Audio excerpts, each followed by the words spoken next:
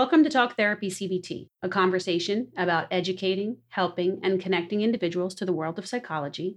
This podcast is supported and produced by Inner Balance Psychology Center.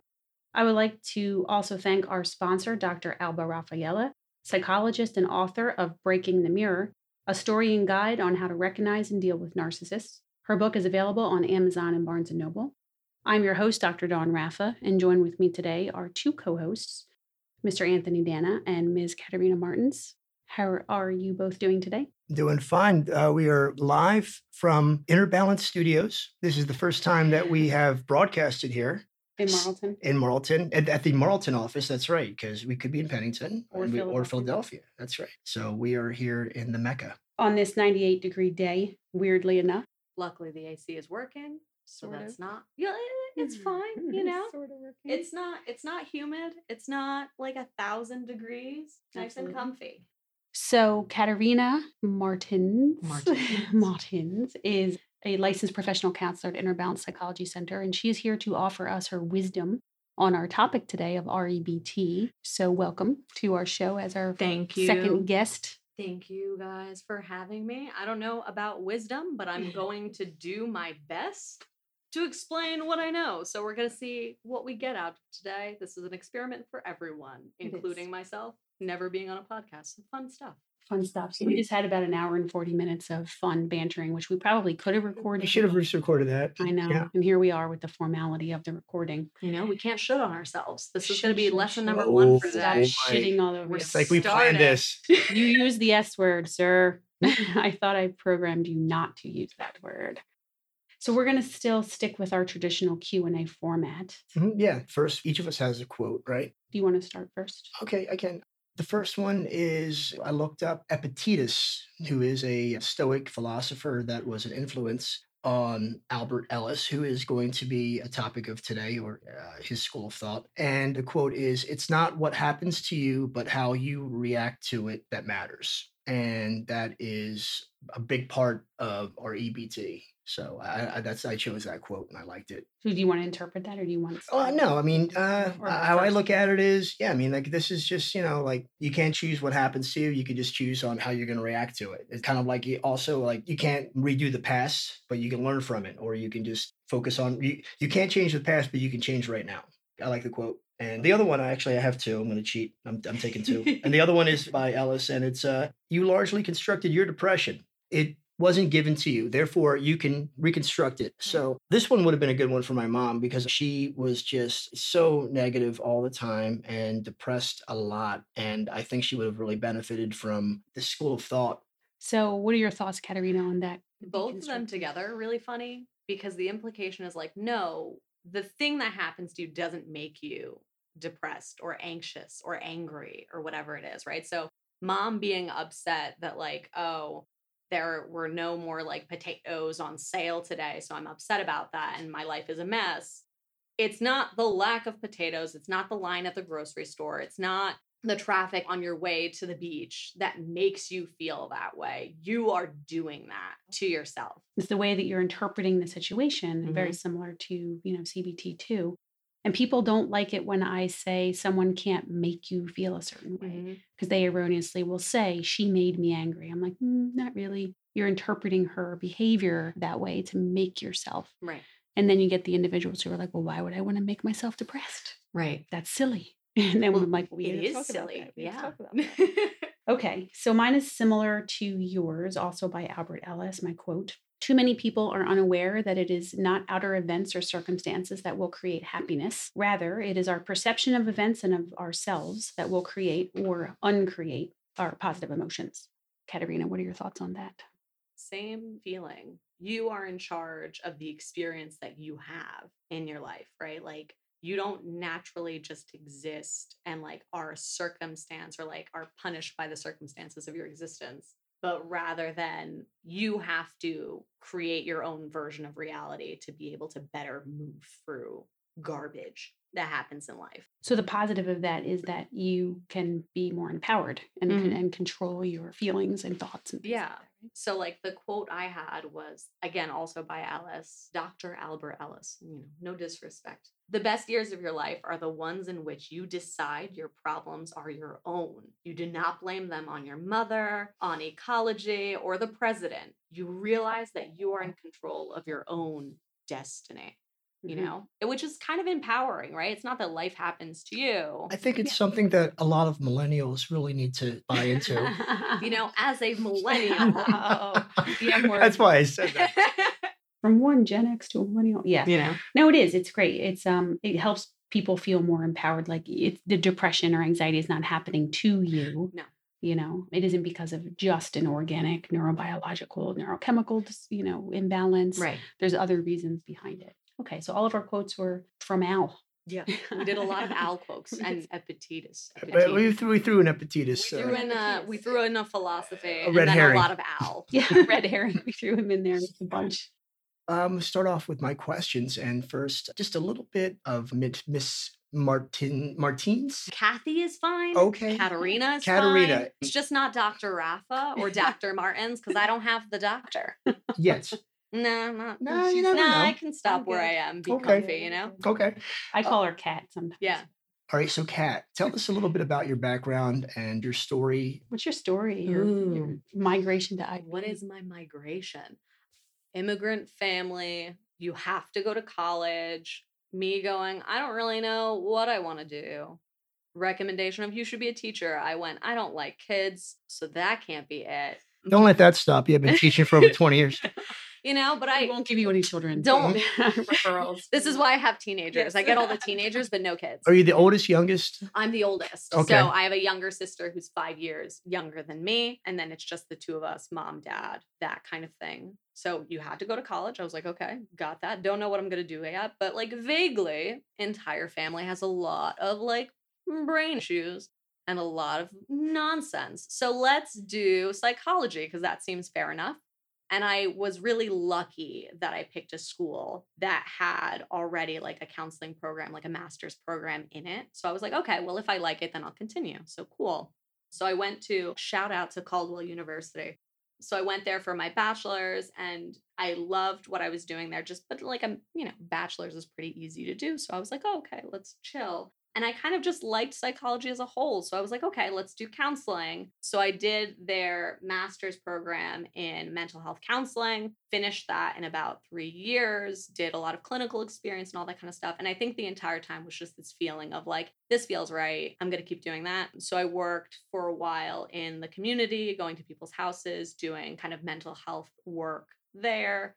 Then I got my licensed associate counselor, my LAC, which like that is just like a whole state process of getting licensed as a therapist, which is just like, a bit. Did that for a year, did private practice somewhere else for a year, went, this kind of blows, gonna go to a different place.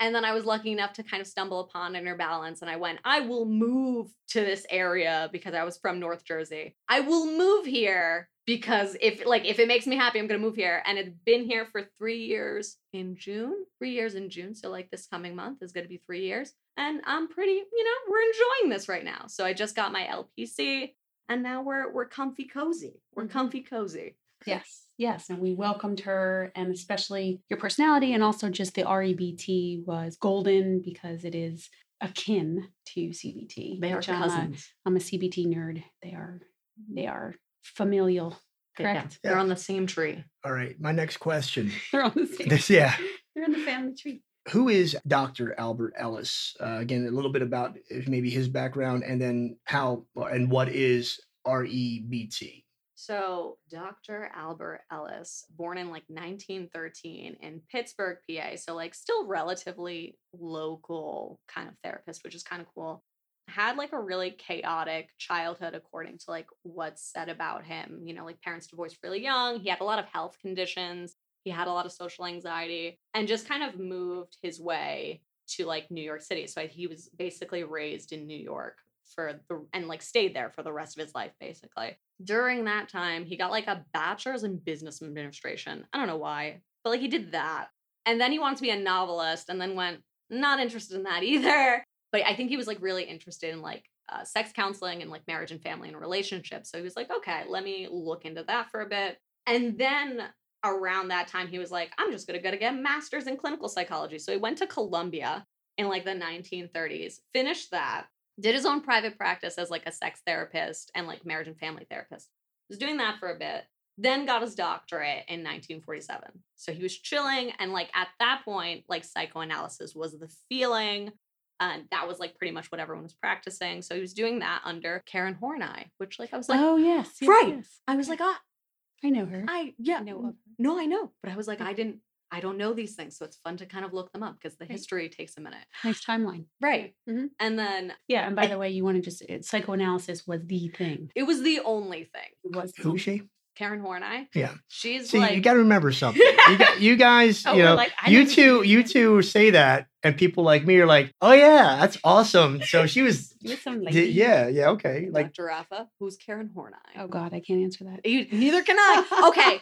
So like she was one of the. I got to Google. To the best of my knowledge, right? Because I'm not She's a linguistic person. I'm not a Horney like follower. Okay. But to my knowledge, she was a psychoanalyst who studied under Freud, but didn't like his stuff and then like switched it up with her own stuff. Okay. You know? That's good. So then like she did her own thing. And then he, like Dr. Ellis started working under her kind of group practice. All right.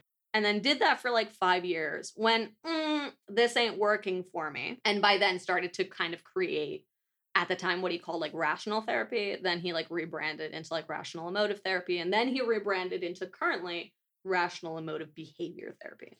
And this was during the second wave in psychology. We're currently in the third wave. That's a whole nother conversation. Mm-hmm. But that was the origin of behavior therapy, where things were shifting from more passive, like a therapist or a psychologist being passive, and patients coming in 4 to 5 times a week for intense psychoanalysis and free association and dream interpretation. Yep. And, you know, therapists just kind of doodling. Yeah, right. Like, and just, that's interesting. And just being more passive than more collaborative, you know, types of therapy. Taking like a more active role as a therapist rather than just kind of being like this stereotypical, everyone like looks at like TV shows of a therapist and there's like a therapist sitting in an armchair writing notes and never speaking. And like the person staring at the ceiling talking to themselves. Like around this time is when they went, this isn't working as much anymore. We got to change it up. So hence REBT was born 19, what was it? 19, like vaguely 1955 was when he started like presenting on it. According to like history, like the history of Albert Ellis, you would say that he's like been practicing his own stuff the entirety of his life, just because he kind of created it in his head just by what he used to cope. But then he branded it and like made it into a formal theory. Well, that happens a lot. These individuals that come up with these theories, it's their own experience that crafts their theory and their model, which is really cool. How is it similar yet different to CBT?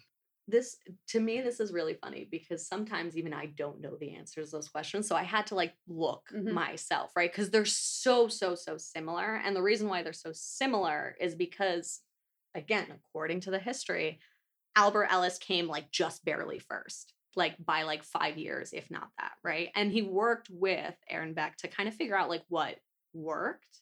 And they kind of had a very similar thesis and like theory on like human behavior and like psychopathology and all that kind of stuff. So what ended up happening, and like the best way that I could answer this that I saw so far, was the difference between CBT focusing on like what is the inference that the person's making, like what are the assumptions they're making about things, and REBT focusing on like, okay, even if that assumption's true, what, like, why does that matter? And like, what's the evaluation we're making about that? So yeah, which is also similar to core belief work with CBT. It's like the downward arrow is a technique. So if you were to tell me, I don't know, you got frustrated on the way down here, sitting in traffic, like you said, and then I would say, well, why is that so bad? And you're, well, it's annoying. I'm sitting in traffic. And I would say, well, why is that so bad? And you just keep going with the why is that so bad? And what does that mean about you? And then maybe, I don't think this is true of you, Katerina, but, oh, I'm just an idiot. Like maybe that's the belief that's being triggered by this situation, which is essentially a core belief. Right. This, And this like, whole, like, what does it mean about you? yeah. that this thing is happening. Yeah. And like at the time, I think there was like, they were still making this, right? So Mhm. like they were growing up, CBT and REBT were growing up together at the same time. Like siblings. So yeah. So like they're so similar, but no one wants to admit it. Like no one wants to look at the fact that they're really similar. But so I think it's just like the phrasing, right? Like what is the focus here and what is the focus there and how they kind of word it. What I like to always do with these podcasts is come up with an analogy to help me just, understand it better. So what I compare it to a little bit is if you wanted to worship Jesus Christ, you had to be a Catholic, and that was the only brand of religion there was.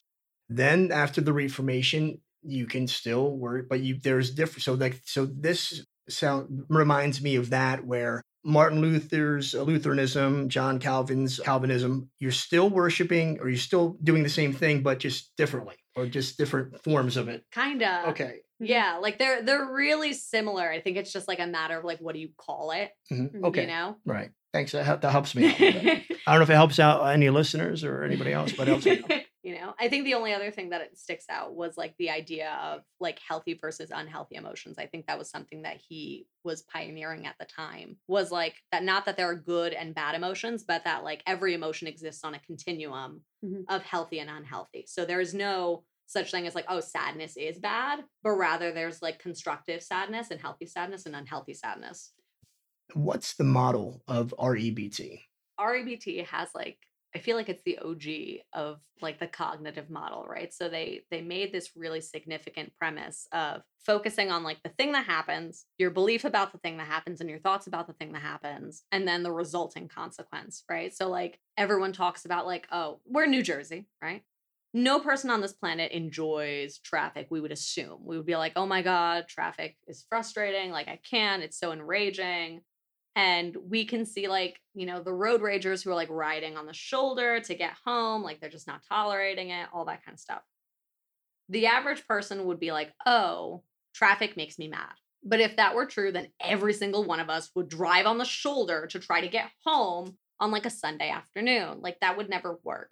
So there has to be the gamut of like, okay, to explain all the reactions that happen, there has to be a change in perspective or belief that's happening that's causing us to get so enraged, right? So the person who is like chilling in the corner, minding their own business in traffic, listening to a podcast, like now, is thinking to themselves, like, there's nothing I can do.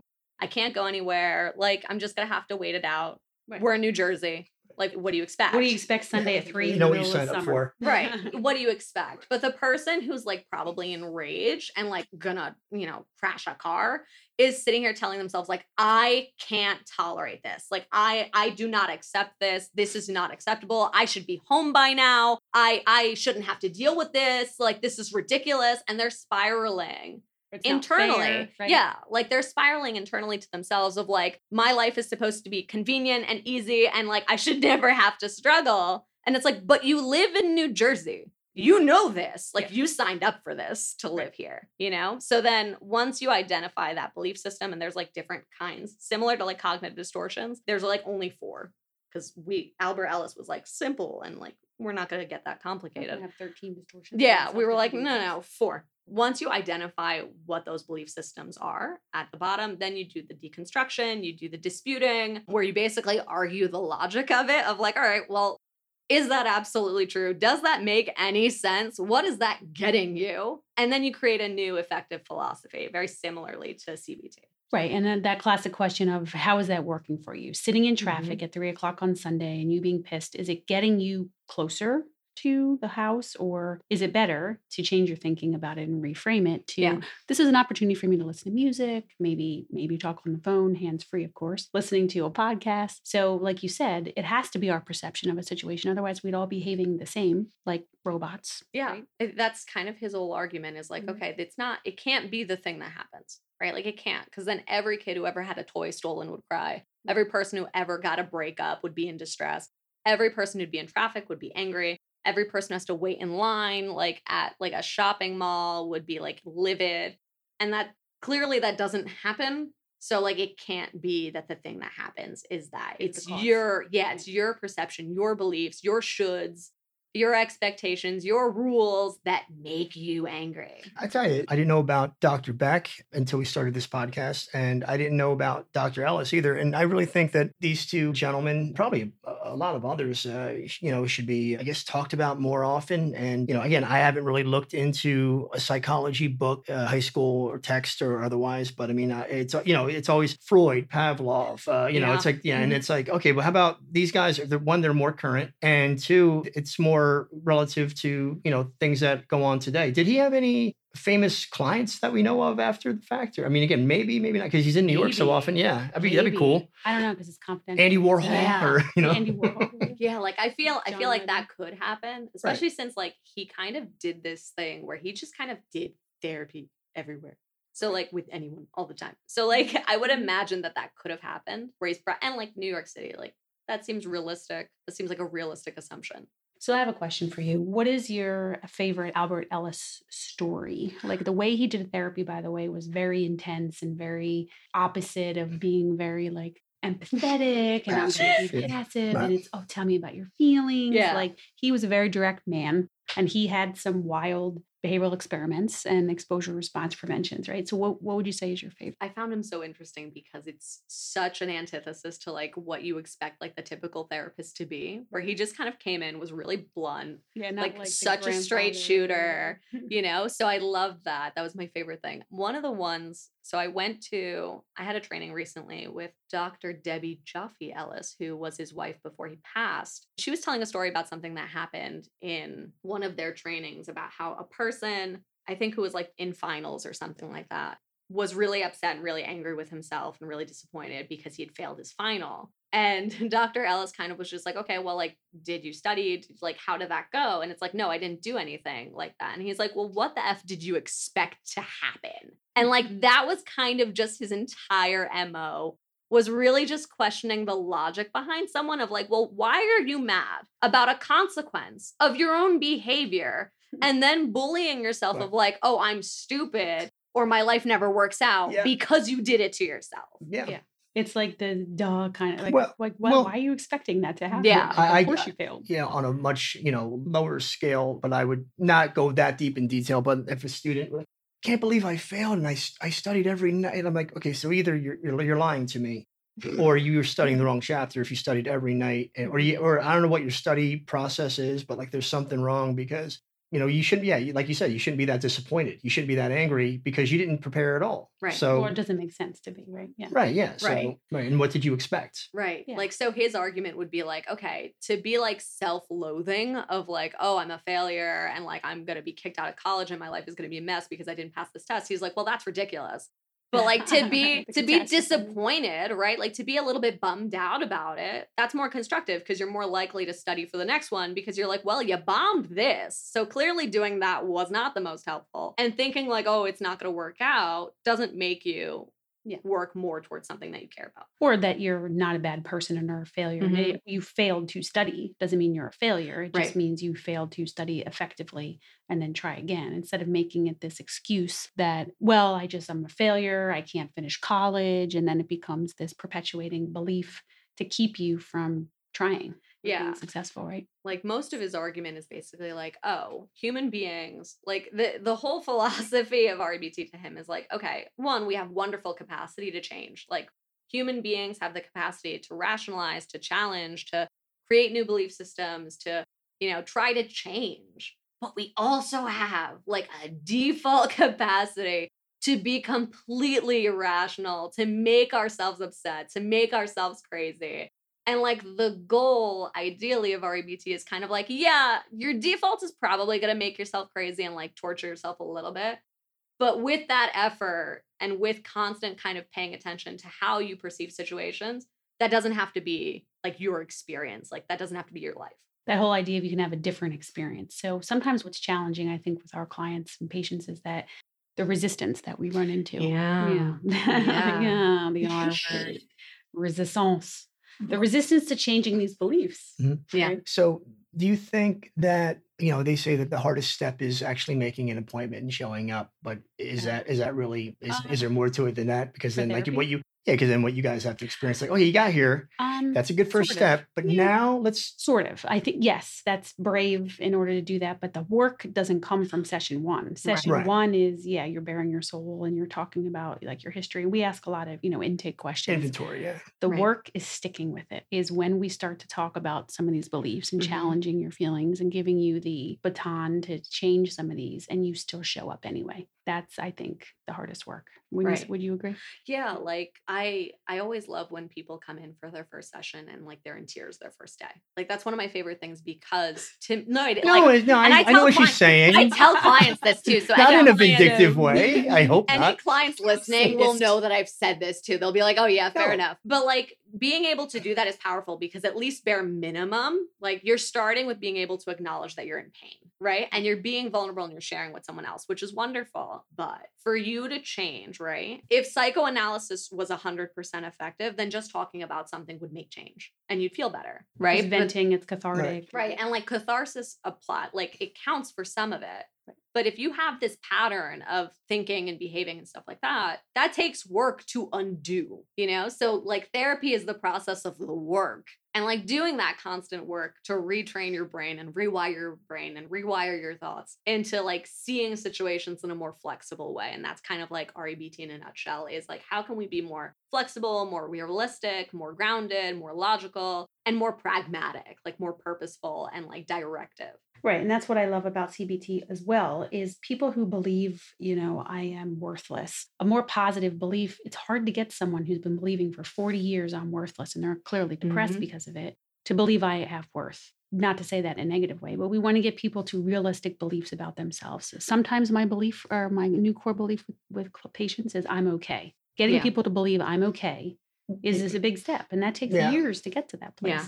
And by the way, all of this, and I've said this before, is learned behavior. We're not born believing these things. No. We're not born with depression. We're not born with fear.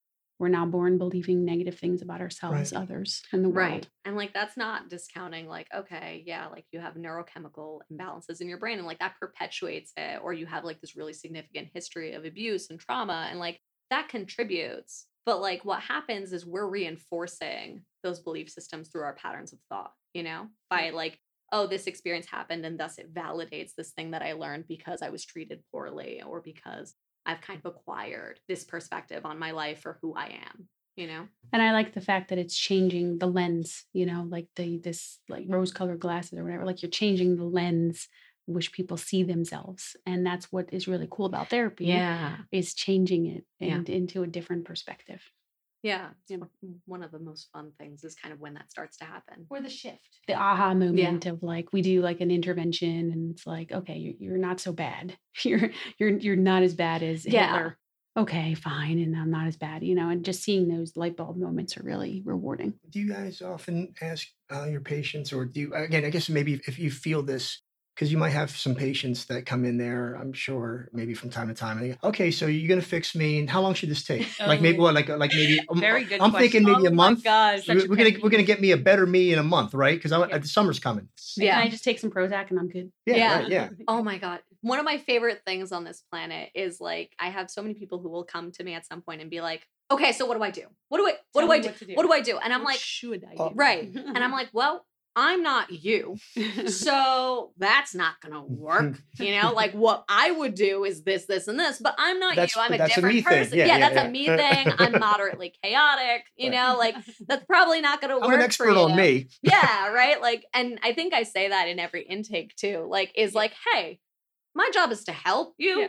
I'm not a wizard. I do not have a magic wand. I do not have a magic one pill. Out of my cabinet sometimes. Let me just get my wand out of the cabinet. Oh my God. I need a wand. You guys need props. You need like a little. Yeah, I do. Yes, a little box of props. I need a wand now. Let me just grab it. And by the way, and I'll also say, if I've perfected that I could fix you by, I hate that word, fixing it. Fix. If I could fix you, and I had that magic power, I would not be doing this every day. I would be a gazillionaire. Yep. That's what I said. I would charge out the wazoo for that. Gosh, yeah. It'd be a one and done, but it'd be an insane amount of money. We'd be on Tahiti, like retired now at our age. But absolutely. If we could do that. So one of the things with REBT and CBT is collaborative in nature. I will help you to help yourself. Mm-hmm. I will help you to make these changes if you want to. I will sleep at night if you don't change this belief. It's fine. I care about you. but I am going to still rest my head on my pillow at night knowing that, okay, you're choosing to be this way. Like you're choosing not to make these changes, then okay. REBT is very like human beings have inherently worth. We're all important. We all have value, but we kind of torture ourselves. And it is our responsibility as individuals to take care of ourselves, right? So as a therapist in the session, it is my job to help you because it's my job to care about someone else.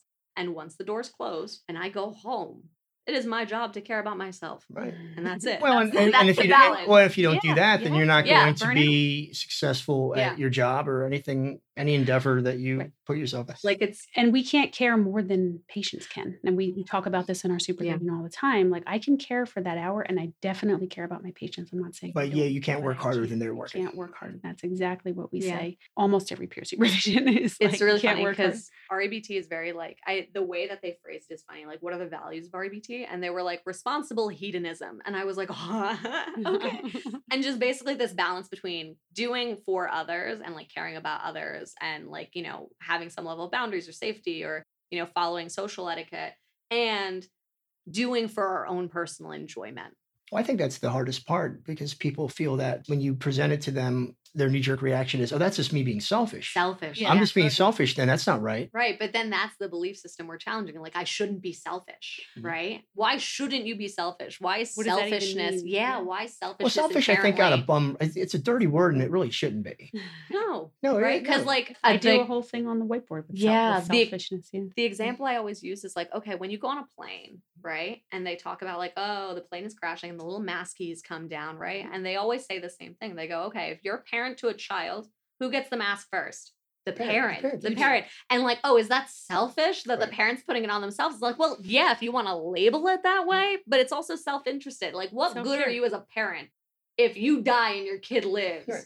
Then they still have no parents. So like neither option is great. No, really. And it's not, people mistake self-care for selfishness or vice versa. You know, we always do a lot of work around that belief. Again, it's a word. It's our interpretation of this word and the meaning behind it. Right. And I guess it's hard to get them to buy into that. In order to take care of other people, you got to take care of yourself. Right. And I see that more with women. You know, we have more women coming into the practice, I guess, women with their beliefs about nurturing and selfishness. And I should not be selfish. Right. No, I can't have a day of self-care. That's me being selfish. Yeah. But so we like to share the responsibility with our patients. And I usually tell patients, look, if you've gone to a therapist that says you should and shouldn't, leave, because no therapist, needs to be saying that. This is what you should do. Now, granted, they come in and tell me their horror stories, fine. But that's really life lesson is don't go to therapy where the therapist is telling you what you should and shouldn't do because it's not their life. Right.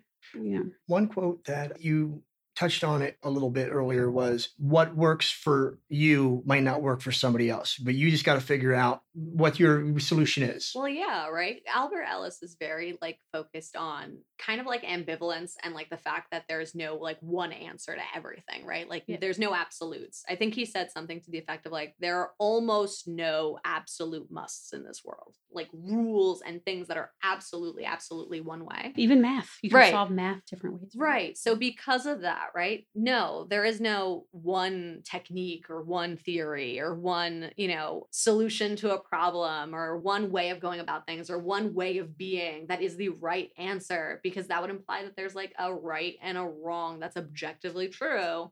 And there are exceptions to almost everything, so to be able to kind of accept that ambivalence and that gray area of like, no, nothing, almost nothing in this world is like, this is the right and this is the wrong. Right. I think a lot of people do that and it's unhealthy because you're like, okay, hey, Bob, what makes you happy? I see you walking around happy. So what do you do? Well, I like the golf. I golf. Okay, well, then I'm going to golf too. And it's like, okay, this sucks. This isn't making me happy, so, but Bob figured out what makes Bob happy. Right. And that's a whole nother discussion, by the way, with ACT is like happiness. There is a book called The Happiness Trap, all about definition of happiness. It isn't a constant. What is that called? ACT? Oh, ACT, acceptance and commitment therapy. Oh, okay. So you're teasing the next show with the next guest, maybe, or maybe if she's listening, she can. Okay. So I can nerd out about CBT, REBT, since it's a cousin, and ACT. Like those are my babies.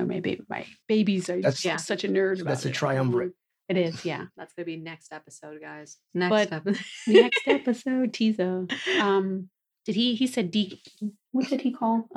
Destructive beliefs. That was his difference. So it was like the default, I think he called it irrational beliefs. So it's rational and irrational, right? Which, like, again, people have like knee-jerk reaction to being like called irrational. And it's like, well, explain to me how that makes sense to believe that you, a breathing human being, is worthless. Or explain to me how it makes sense that you're mad at 3 p.m. in traffic on the turnpike in New Jersey. Explain to me how you're mad about that when this happens every day. Right. Doesn't make any sense. Right. Like the fact that like we are kind of irrational because we get the argument is like we get so attached to what we want that we say that we have to have it. And Ellis goes, you're not God, so you're not gonna have it. And you telling yourself you have to have it is just making you more miserable. So why don't we move into that neutral of like, yeah, we don't always know. You're not always gonna get what you want. You would like certain things, and maybe you do some messed up stuff, but not that you are a horrible person, not that life has to go the way that you want it to go, and everyone has to do what you say. It's like a lot of reality testing and also just distress tolerance of disappointment, right? Like life's disappointing and suffering. Or to water it down even more. Sure. When life gives you lemons, make your lemonade. Yeah, pretty much. Absolutely. People have issue with the irrational word as well as in CBT, dysfunctional. Yeah. There's a DTR, a dysfunctional thought record, and some individuals, some adolescents, some adults, well, I'm not dysfunctional. Well, I'm not saying you're dysfunctional. My thoughts aren't dysfunctional. Okay. So we have to have that whole discussion. Yeah. I'm like, all right, fine. We'll call it thinking. Well, they're so worried about a label, right? They're worried about a label. It's the shoulds of like, okay, well, if I have dysfunctional thinking, then there's something wrong with me. I'm broken. You know, like my thinking shouldn't be dysfunctional. Yeah. I am dysfunctional. Right. There's belief systems in that too of like, if you're having these knee-jerk reactions to a word, again, the word itself is not the problem. It's your interpretation. It's your interpretation of the word that's the problem. Mm-hmm. Right. You know? Or it's causing you distress. Right. And then we have to get into the whole like, okay, well, is this working for you? Is this functional? Yeah. Is it really helping you to be that mad sitting in traffic? Not really. It's causing your blood pressure to go up. It's causing your cortisol levels to rise. So when you have people who want help, but then will argue or like kicking and screaming or like, no, I'm holding on to this belief. And, and you're trying to explain to them why it's not helping them. And I'll often say like, I don't care if we have this belief. Like, you want to believe that, fine. It's just a matter of like, is it working or not? Like, again, like I'm making choices for my life and you're making choices for your life. And if you want to have that belief, fine. Tell me why it's helping you. And we'll just agree to disagree. Right. It's a fun little debate. It is. It takes a certain person to be an REBT, CBT therapist. Yeah. A little bit of an ass. You know, a little bit of an ass.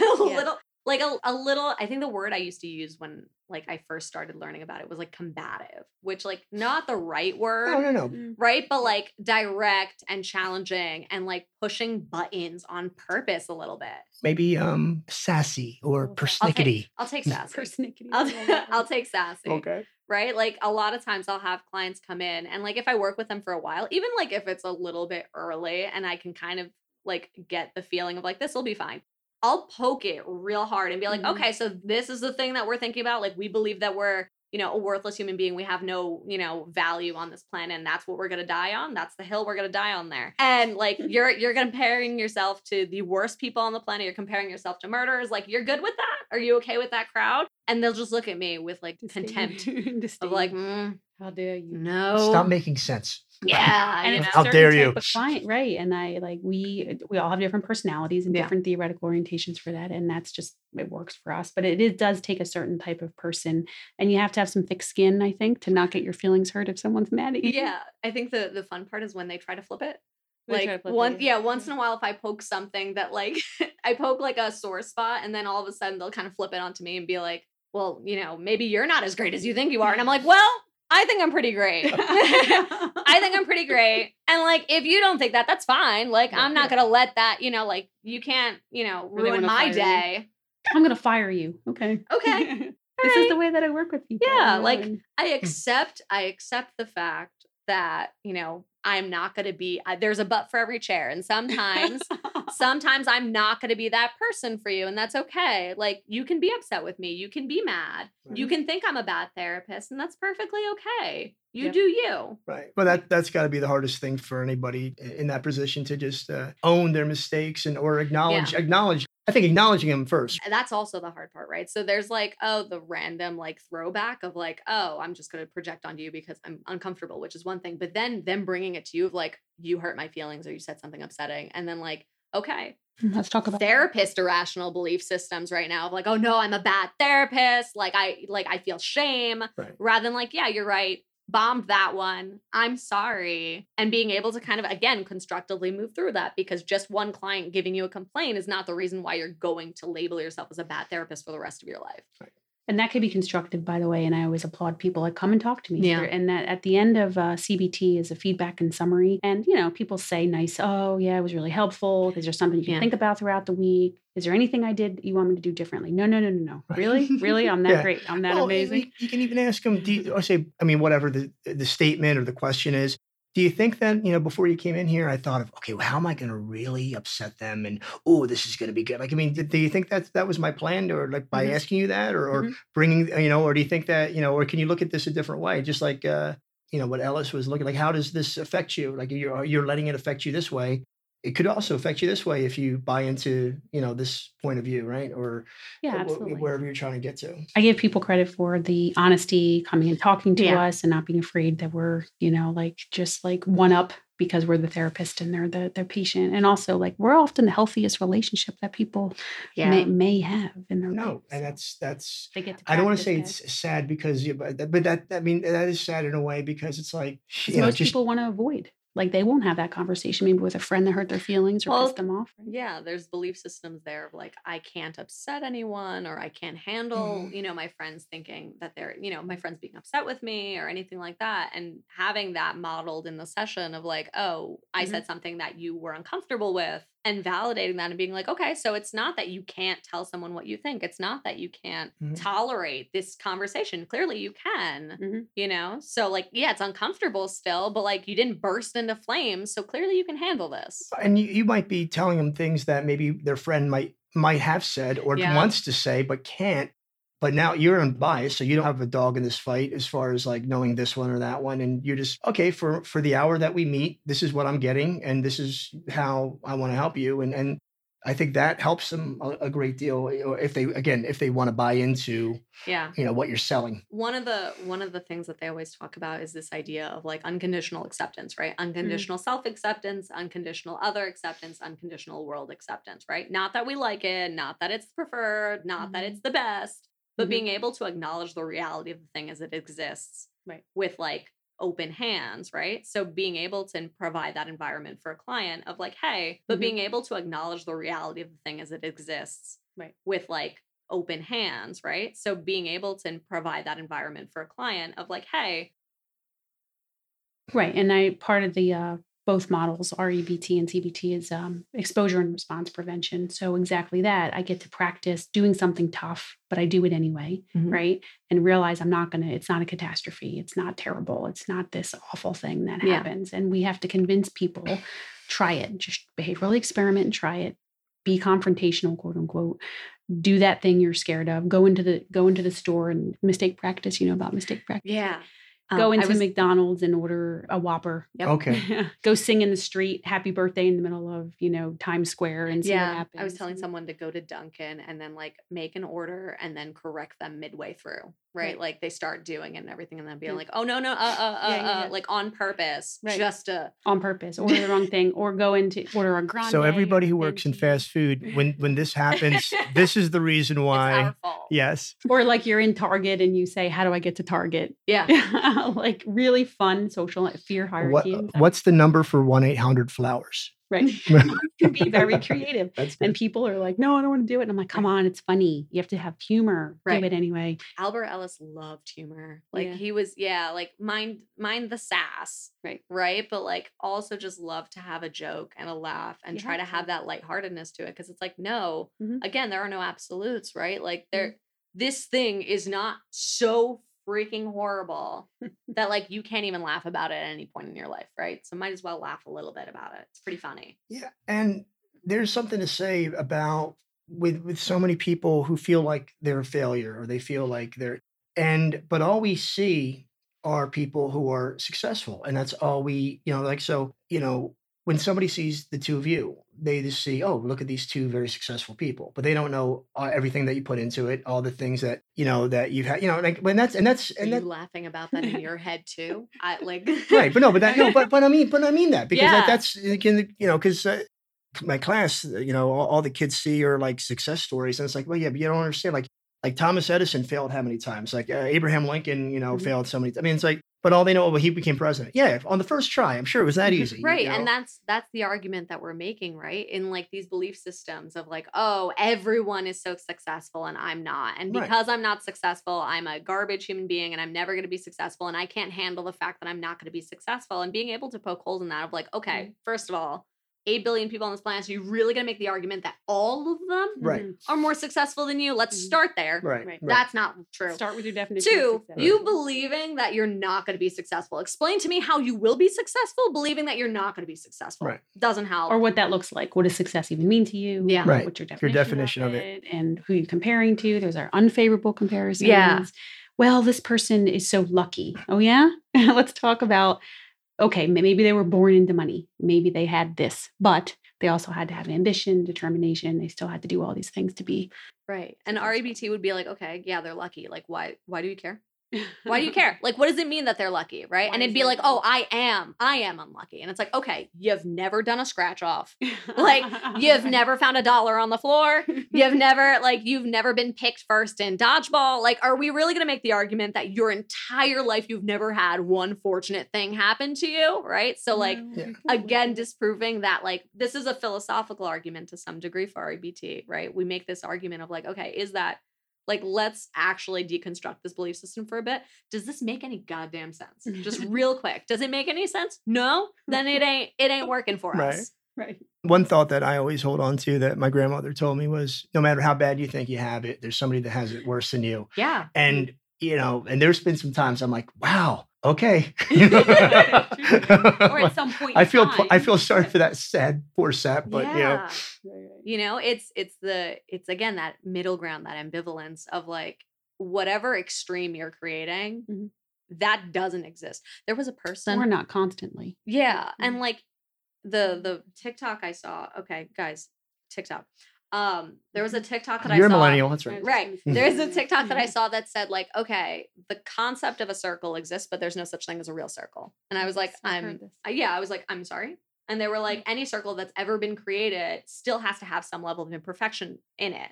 Right. So the extreme ideal of a circle like exists metaphorically, but it doesn't concretely exist, right? It's a beautiful idea. There's Right. No perfect circle. So with that being said, right, an REBT logic would be something to the to the effect of like, okay, I'm worthless is the circle. Right. Are you telling me you have absolutely 0.000% worth? Like that can't be possible. Like Mhm. logically, that can't be possible because like Right. if someone murders you and steals your organs have worth. Thus, you have worth. Right. You know, which Right. morbid conversation. No, but yeah, No, then you pay your taxes. Yeah. Hopefully, that's worth Right. it. say, to somebody. you could talk about people who admire them, like a family. Like, okay, well, Yeah. these kids You're depend worth on you, or somebody. they might not say it all the time, but they love you and they look up to you, or We've used that for people who are parents, like, well, you're worthy to your daughter. Like your daughter would say Mhm. that you're worthy. Would this be a good way to go? Probably not, but I'm going to ask it anyway. If you died tomorrow, who would be at your at your- funeral? Who would be Yeah. devastated? Think about Yeah, that, we've and then done that can Yeah. maybe We've done open that their in the eyes, right? eulogy. Yeah, We've of done the course. eulogy. Write your own eulogy. Right. Mhm. Oh, writing your own eulogy. Mhm. Ooh, Oh yeah, we've done that. We go hard in therapy. I like that. I That's think that is a good thought. You get real That's- vulnerable. Would here. anyone care? Now they might imagine no one will show up at the funeral. No one's really going to care. They'll care for a day. I'll be an afterthought. so they would write it if it happened tomorrow. The Oh, eulogy. you're talking about the eulogy. Yeah. Could be Okay. like theoretically. Yeah. Okay. Or Or maybe like- if it's like, what do you want your eulogy to be? Okay, say, okay, let's just hope that you're going to live to 85.6 years old or whatever. What did you want it to be at that point? And then they can maybe, okay, well, Like, what have you done throughout your life that's valuable and values-based, purposeful, or, and then, like worthy. Was Right. worthy. You were worth something. You held the door for someone Yeah. one time in life. That was worth it. The funny part is I'm sitting here thinking to myself of like REBT would be like, oh my God, like the person is scared that no one's going to be at their funeral. And it's like, okay, why does that matter if you're dead? Right. Right? Like, what's the logic in caring about that if you're not going to exist, Like, okay, well, that kind of contradicts the purpose. I mean, worthiness. you can't flip flop, but well, okay. no, for worth, it would be a different argument. If Right, the sure. belief system was like, oh, I'm unworthy and no one will care about me when I pass, then the eulogy, like the eulogy Yeah, but if they argument, become obsessed with the other, then yeah, that's where you go. yeah, that depending on what the belief system Right. is really being able to deconstruct like how absolute is that. Right. If it's like, oh, it'll be so intolerable and so awful if no one comes to my funeral, it's like, how can it be awful if you're not there to perceive it? But if it's like, oh, no one's gonna care and I'm worthless because no one cares and no one comes to my funeral, it's like, okay, are you telling me that like, you know, mass murderers have at least someone show up to like their euthanasia? They got and, a like, mother. and yeah, and like no one's gonna come to yours. Like The victim's parents want to make sure you're dead. They'll be there. You know? Right? Like They'll poke the Or they're corpse. intrigued with Yeah. yeah, Or like, they'll celebrate. They'll have a party. You know. worth their time. Right. Yeah. So you guys got to really be on your toes for like, you know, Oh, yeah. point counterpoint, because sometimes Yeah. you feel like they just like, okay, are you here to get help? Or are you here just to debate me? kinda. Yeah. Kinda. Oh yeah, we've heard most of them at this point. I mean, I've been practicing longer than you, you've heard a lot too. But Yeah. like a lot of stuff Well, we've for already kids, heard. it's still Well, different. every once in a while, there's somebody that throws you for a loop. Like, wow, you got me there. Let me think about that one. You know, like Right. you mentioned the other day with your patient, right? Which one? There's so many of them. Even Well, confidentiality reasons. Braggart. We can't talk about it. right, but like Once in a while, they stump you, right? yeah, Mhm. once in a while, you know, Mhm. and I think that's the fun part too, is just going back to the initial premise of like, okay, let's say that's true. Like Mhm. whatever you're telling me, Yeah. right? Let's say that's true. What is that doing for you? Right. Right. When we go What is back the to point? is it purposeful? You know? Yeah. What is that doing for you? Is that helping you? Is that making you happy? Do you feel better if that's true? Like Well, there's that, and that of course is again reminds me of ACT. Like, is it moving away or towards your goals? Like, Yeah. okay, believing this belief, behaving in this way, is it getting you closer to where you want to be in life and living a valued life, or away? Like, yeah. So you have a game. So Rory, we've been chatting almost an hour. nice. Yeah. Are we gonna do a game?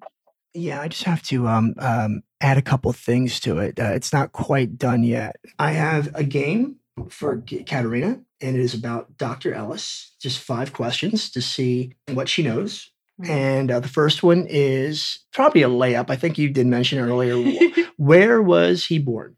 Oh, okay. I was ready. I was like, oh no, you know. No, they start off easy. Okay, very Mhm. good. Born in Pittsburgh. Okay. Because I was gonna confuse it with Philly, and I was like, no, the other side. No, the other side yeah, over West there. Coast. What Yeah. the name of the hospital? I'm just kidding. Okay. Ooh.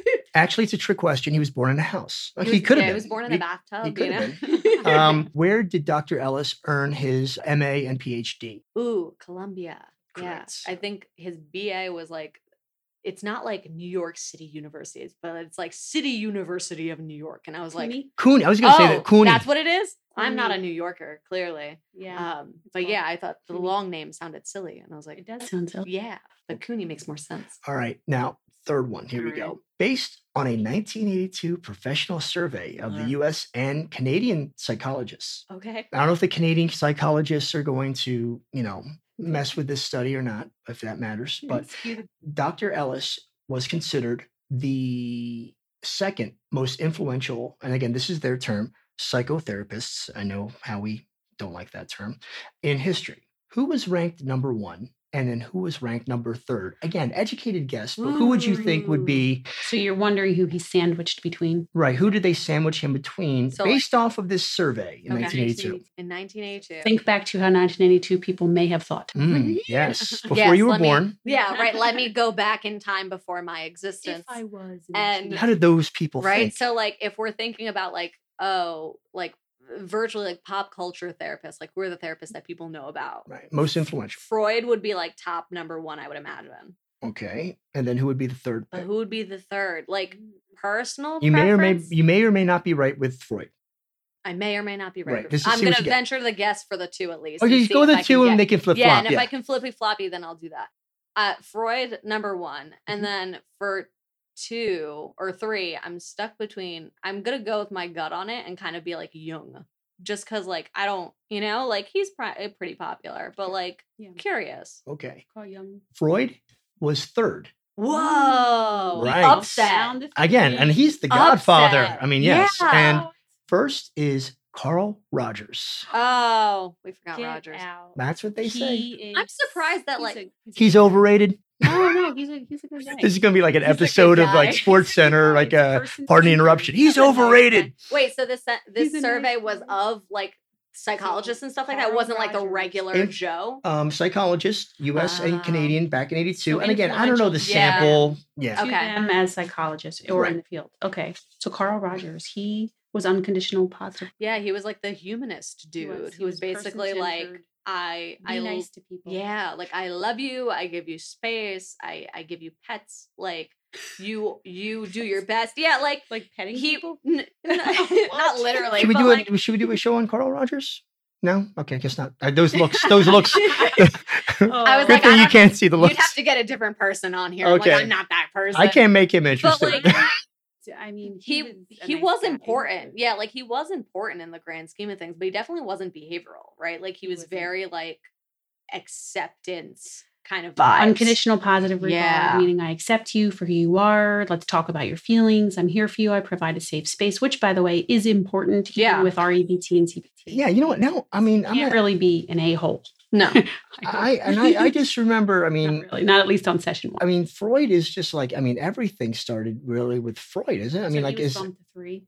I mean, yeah. I'm surprised that he was bumped to 3. But I guess like if you're asking a bunch of like therapists and psychologists and stuff like that, not that like he fundamentally is the most influential in like the creation of therapy. Like everyone knows him, but like I don't think we're using his stuff. And also, when was Carl Rogers? Time frame. oh, I don't know. Right, so it might be the same, but along the same time as Beck and 60s. Ellis. I don't, is he after? Is he after Ellis? Because Or like is he, that might be where like concurrent? these Like, two he's- gentlemen were, at least I was alive during their work and so on. Where Freud, yeah, he I want to say Carl 50s or Rogers. 60s. so so he was 1902 to 1987. So he was like a little bit like 10 years before Ellis was when he was born. So like Okay. again, it's still concurrent basically. But And- he kind of took like the humanist, like unconditional positive regard approach. And you mentioned something, these Ellis, Beck, I guess you can throw Rogers in there. Are they in, because again, I love my timeline. So the you said that they're second wave? second wave.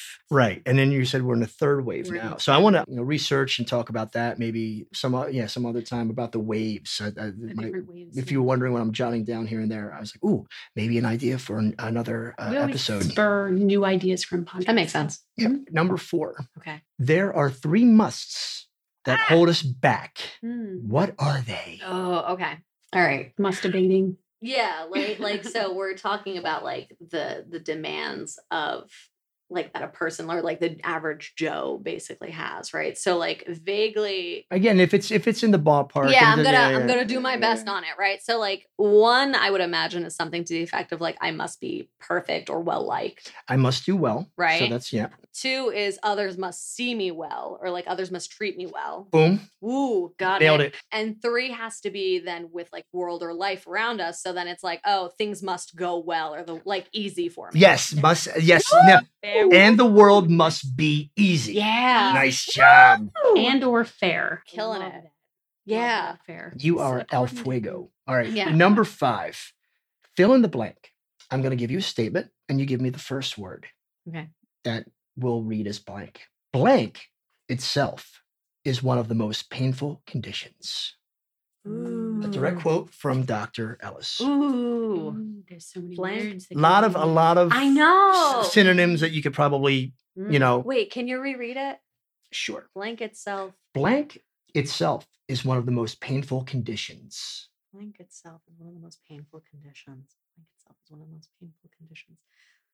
I feel like he wouldn't say like life because I feel like that's almost too like nihilist. Yeah, because then it seems against the argument of like if life is so painful, then everyone would be in pain. Yeah. Okay, I'll give you a hint. Both of you have alluded to the fact that this is a waste of time. Irrational thinking. No, it's one word. It's one word. It's one word. Suffering? No, suffering is pain. We're both sitting here like trying to figure out. Okay. It's a Blank waste is of the- time. It's a waste of time. Something is the most worrying. No, worrying. Worry. Oh! Worry itself. You did say that. Right, I okay. said unproductive worry. Well, Yeah. all right. Yeah, same thing. Okay. Worrying is pretty much a waste. Although, wait a minute. So there is a But little. it's a painful condition. Because if Yeah, you're he said worrying, it's. it was painful, Never mind. which Never mind. I said Yeah. it's a waste of, like, I think most of us would agree it's a waste of time. Productive worrying is not. Yeah. There's a whole different. But the worry term, that concerned, maybe a So better word. basically, Yeah. putting Yeah. worry into action, like if you said, I have this pain or this like cut on my leg, and you're like, oh my gosh, like I'm going to worry to death about it. And I would say, well, why don't we do something about it? And you would say, well, I'm going to call my doctor and get it checked. Yeah. That's productive worry because now it's action oriented. So you're still You did worried. everything you possibly could. Well, you're still worried about Right. it until you have your appointment, maybe, and then the doctor does the, X-ray or whatever, and you're fine. Yeah. But like, RABT would be like, okay, there's like paralyzing worry of Yeah. like, okay, you're worried so much, but you're not gonna do anything about it because like, Right. oh my God, what if it's like I need to amputate my leg?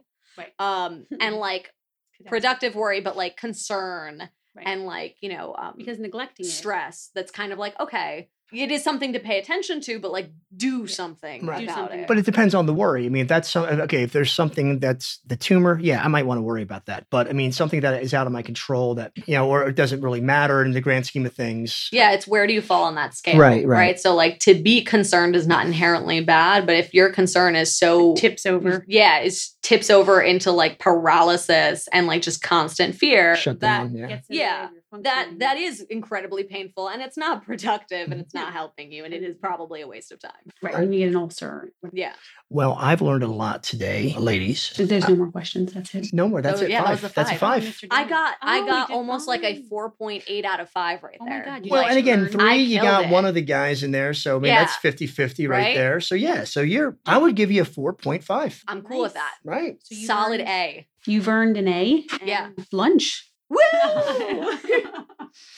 It's a shame we didn't have the lunches wherever you guys are going as a sponsor, because then we can give them but Ooh. maybe later. Hey, everybody, Food place. Inner Balance is going to this place. Yeah. Right. Food place near here. We could have given guys, them a plug. right? Mhm. Like we're in Central A Jersey. plug. Give- Give a plug. Give us food and we will advertise your food. This is considered Central Jersey, Marlton? To me, yeah. Okay. I'm from, Well, no, everything's south to It's you. not, though. well, no, because I still think Central exists. There's an argument about There whether is Central Central. exists or not. Central's like Middlesex. Did we, Mercer. at the Halloween party, did we get into that or no? Probably either Maybe. that or Maybe it was with my partner That's it. who was making that because we're both from North Jersey and Mhm. we acknowledge the existence of Central Jersey, but apparently there's this debate that Central Jersey does not exist. And then I Yes, moved it down here and I'm like, it has to exist Well- because I'm here. A minute. But not everybody from North Jersey feels that way. No, there's a deep divide because of the New York City mentality of like we are North and we are smart and intelligent and stuff. I'm going to write that down as a future show topic. so The many. psychology of New Jersey, North, South, Central, Right. and how each one thinks. and beach. And yeah, the beach Shore people, The Oh, shore people. shoebies. Yeah. Yes. Them be different. And yes, and how they them be Have different. you ever seen the map? Have you ever seen those maps of New Jersey? Yeah. Yes, the They're politically funny. incorrect maps that are Oh, pretty damn accurate. the yeah. Taylor ham pork roll map. Well, yes, That's that's another one. amazing. That's another one. Right? But that one, I think I might have mentioned to you. That was put together. The one that you're talking about, Kidding. Dr. Rafa, is some students, board students in Rutgers. Go figure. That's They right. put that one together. Nice. That is Yeah. funny. We're having so much fun, but we have to wrap it up, boys and girls. day. So, what did you learn today, Mr. Dana? I learned that things can't affect me in a negative manner. I need to just interpret them It's all your fault. as best I can. Yeah, and I If have you're having a bad day, it's your fault. yeah, I have the I'm power. kidding. That's the lesson, everyone. Do it to yourselves. Right. And what works best for me doesn't necessarily work for everybody. And I can't blame other people for my problems. My mother, the president, although I've tried to sometimes with the president, and let's see, what else? You learned about a new man in your life. Yes. I don't know. I wouldn't put it that. I wouldn't phrase it that way, but okay. Get it, Dr. There's a new man. Alice. You're You're killing it. Doctor. There's a new man in my life. I want to tell you all about him. He's killing it from beyond, man. You learned about this influential figure who is akin to, I like it better when you tell me what I learned. Tell me what All did right, I, everyone. and I will All right, nod my head if that is the truth. yeah. This is what we learned. We learned that bad things can happen to you and uncomfortable feelings can happen. But if we're torturing ourselves, we're just making it worse. Life is chaotic, unpredictable, and not always black and white. And if you want it to be that easy, you're just going to make yourself miserable. So being able to accept the fact that life is just very weird. And we are very weird. And people are weird. And it's all just kind of Your middle of dog the is road. weird. Yeah, your dog's weird. You We're know? all just weird. We're all just complicated, fallible, flawed human beings in a flawed world. And the more that we can accept that, the less painful life is. I'm okay. You're okay. Yeah. And life, the whole life's not fair. And we try to help people see things in shades of gray, right? And it's like a box of chocolates. You never know what you're going to get. Yeah. We're doing all Let's the come up movie- with another. all the movie references. The quippy. Yes, another quip and pun. All right. So thanks for listening to our show, everyone. Oh, thanks, Katerina, for stopping by today. Well, thank you guys for having Yeah. me. I had a Thanks lot for of stopping fun. Be classy. Yes. It's from Anchorman. I'm sassy, not classy, guys. Oh, We be got sassy. That's right. Put that in your bio. What, sassy? You're sassy. Every client That would be that I good. have knows. They know. Mhm. They're Well, all. I mean, No, but for the clients out newbies, there just that are know. listening to She's. the I want the show, sassy one. I Well, like that's- that sassy. That's why I Katerina. just rewrote the bio. It sounds a little bit Ooh, sassier. now. Okay. Yeah. You know what?